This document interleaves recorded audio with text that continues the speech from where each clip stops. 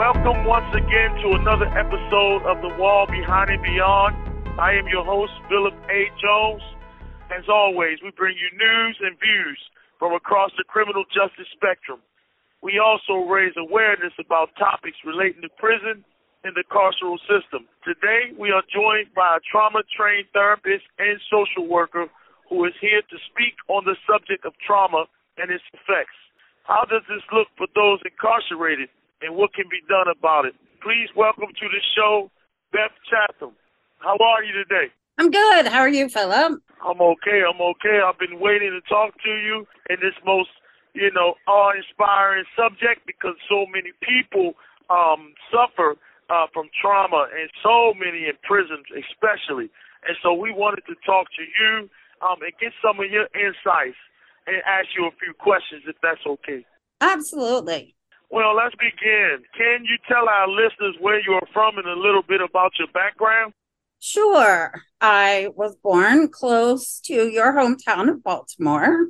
And I still live in Maryland, but on the Eastern Shore in a really small rural town. I graduated from University of Maryland, Baltimore County in 1992 with degrees in sociology and social work, and graduated from Salisbury University with my master's in social work in 2007 and got my clinical license in 2014.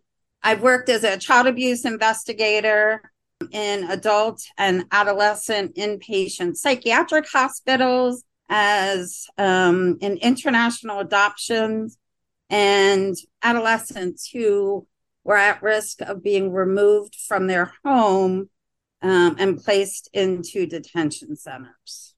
That's awesome. And I went through the juvenile system myself. I wish we would have had in place individuals such as yourself who we could have, talked to and consulted in terms of what I had to face and the things that was going to proceed after my juvenile placement. That's the school to prison pipeline, but that's another show. I was just thinking of that as you were speaking. I wish that we had more intervention for juveniles and people that's a certain age that's not accountable. What made you want to be a trauma therapist? Oh, did you have an answer? You want to answer something that I said? Oh, yeah. I was going to say, I don't think the field of trauma work really has come into its own probably in the last 10 or 15 years.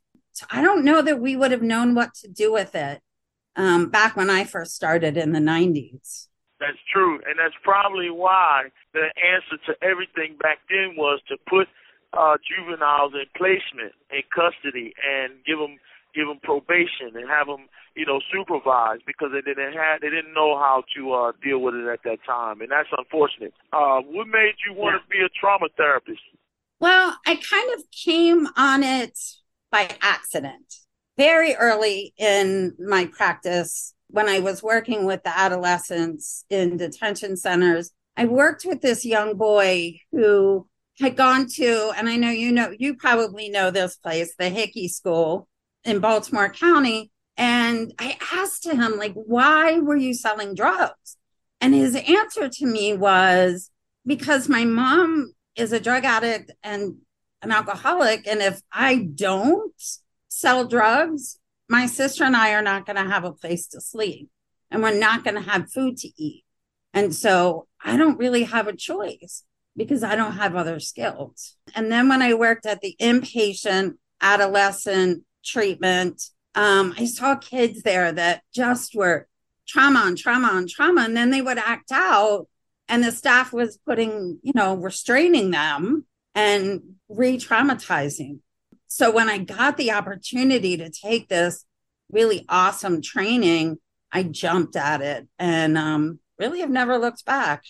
And this is the reason why I say we need intervention and why we need alternatives to incarceration. Because just from listening to the story of the young guy and what he told you, that has been my story for years. That's what I told everyone that I spoke to when I first was arrested.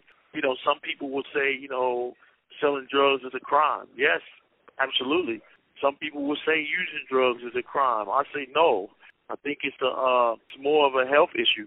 But if you look at it in terms of what he said, it should have you view it differently, because we're not talking about the people who smuggle in tons of drugs into the inner city. We're talking about a young kid who probably has, a couple $100 worth of bags or possession of drugs, and he's selling it, trying to make it so that he can survive. Not to say that it's a right or wrong thing, but to say that sometimes in survival, you reach out for the closest fruit, and that's something that's permeating in the inner city of Baltimore and all around the country. So I can understand that.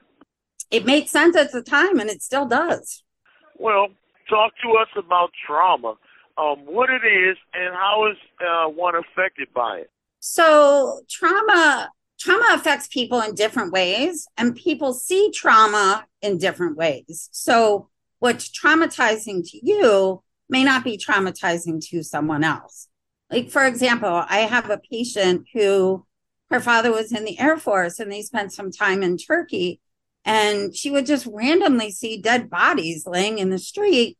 And it was part of her childhood. She thinks it doesn't bother her at all.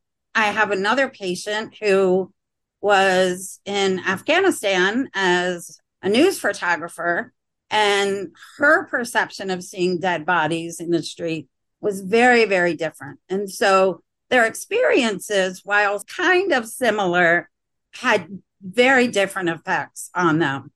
There's some school of thought that things like fibromyalgia is an unresolved trauma response. And we do know that the body never forgets. Trauma causes physical illnesses, and along with anxiety, depression, low self-esteem. I like to use this thing called the story that I tell myself. Say, for example, you meet a guy, he asks for your phone number, you go home and you're waiting for him to call, and he never calls.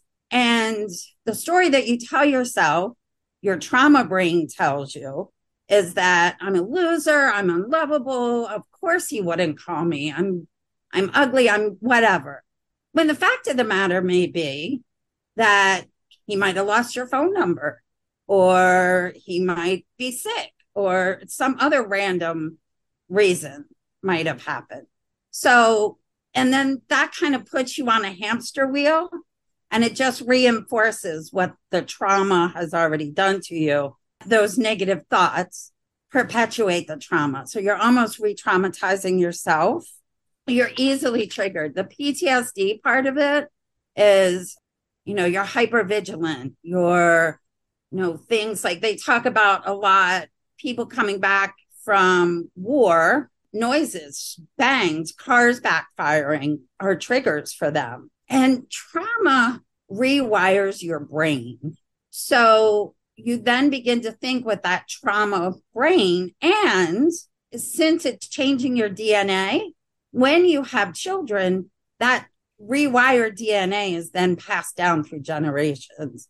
So it's really fascinating what it can do to the body over and above just what you think, what you might think it does. Do you find that a lot of formerly incarcerated men and women suffer from trauma? Do you mean after they come out or before? Well, I was asking about afterwards, because that's when you see them, right? While they're still in.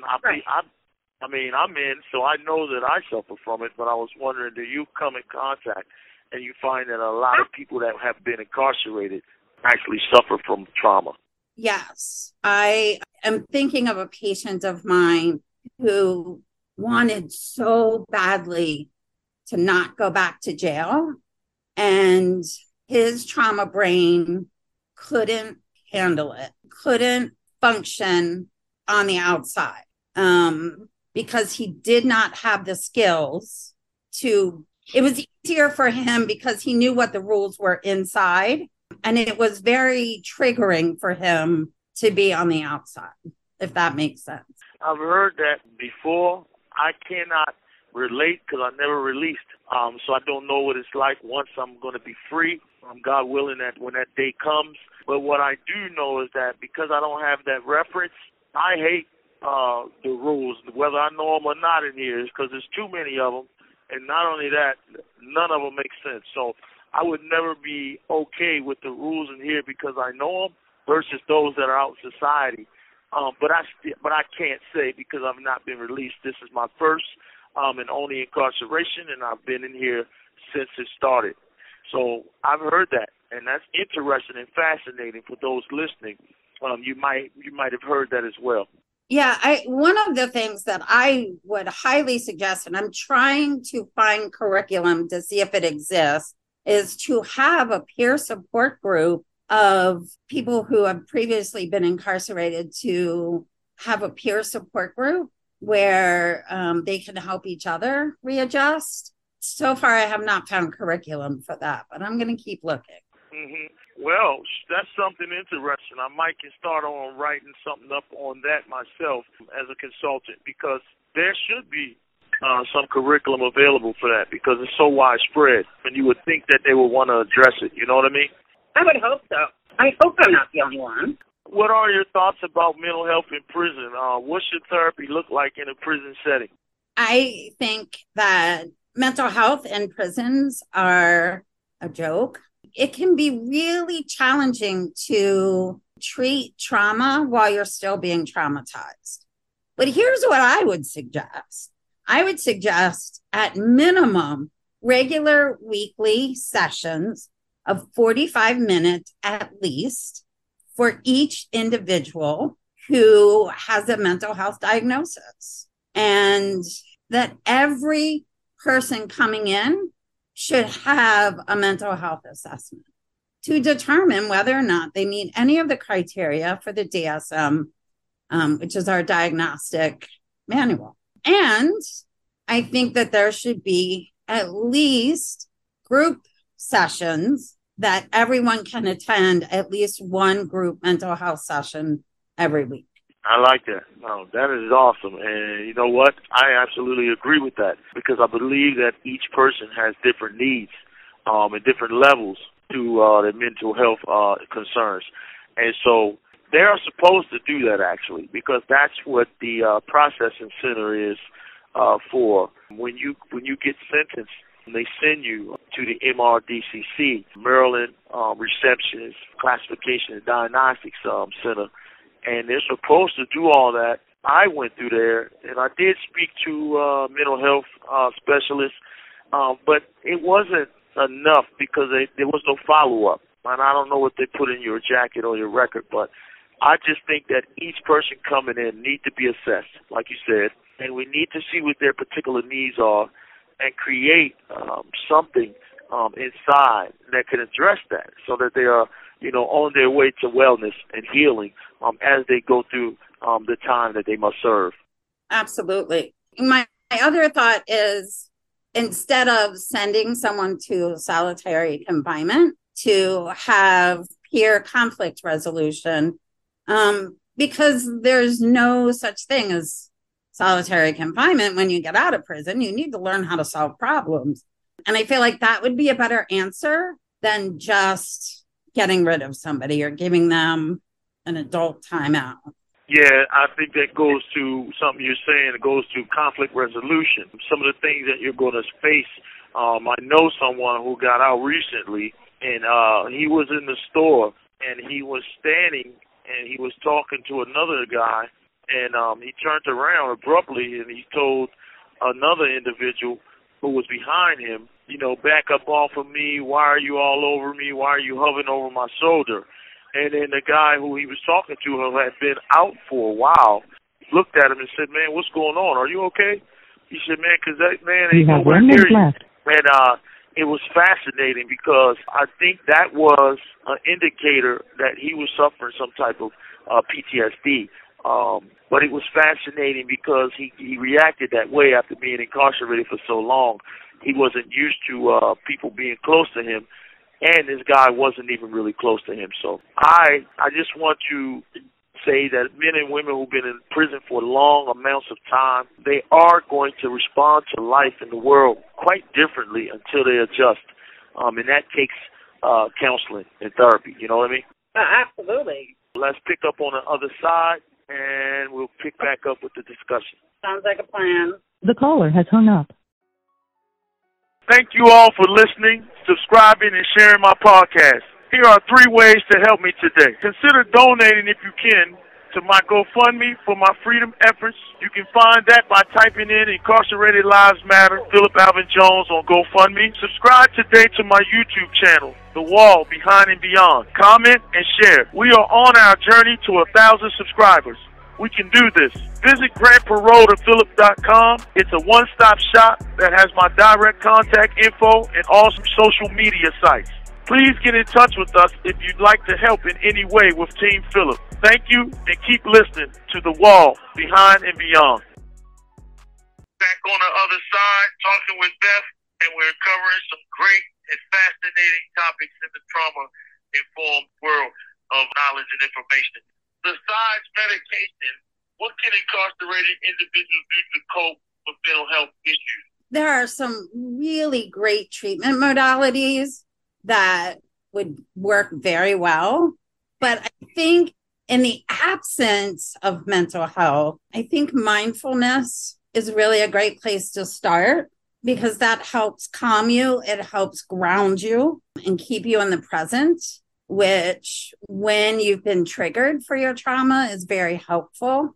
Yoga would be awesome. I mean, there are things that can be done, but I think that the powers that be in any prison setting would have to buy into it. You know, there needs to be a quiet place where you can just go and chill and not hear any of the crap that's going on the unit, or, you know, just look out a window for a few minutes to just see what's going on out in the world or look at something different. I'm glad you made that comment because that's a good segue, because a lot of the organizations who have been consulting lately with some of the European prison systems, the Norwegians, for instance, they talk about being able to look out and see scenery, being able to see trees and open your window and take in the air. They talk about being treated in a humane way, being able to take part in things in your community to show that you are still a part of it. There are different things that they've been talking about, and a lot of the policymakers from America have been looking into them. And so one of my hopes is that we will catch up with some of these countries around the world, over in Europe, for instance, and we will start to begin to see that it's not all about medication. Mental health consists of, you know, acclimating to your environment, but in a healthy and social way so that you can not lose that part of your humanity. You know what I'm saying? Well, absolutely. And you know, one of the things that I would challenge the prison administration to do is to get their COs to treat the people that live inside like people. Because frankly, that's your house. That's where you live. And it needs to be, they need to understand that that's where you live and that you are still a person.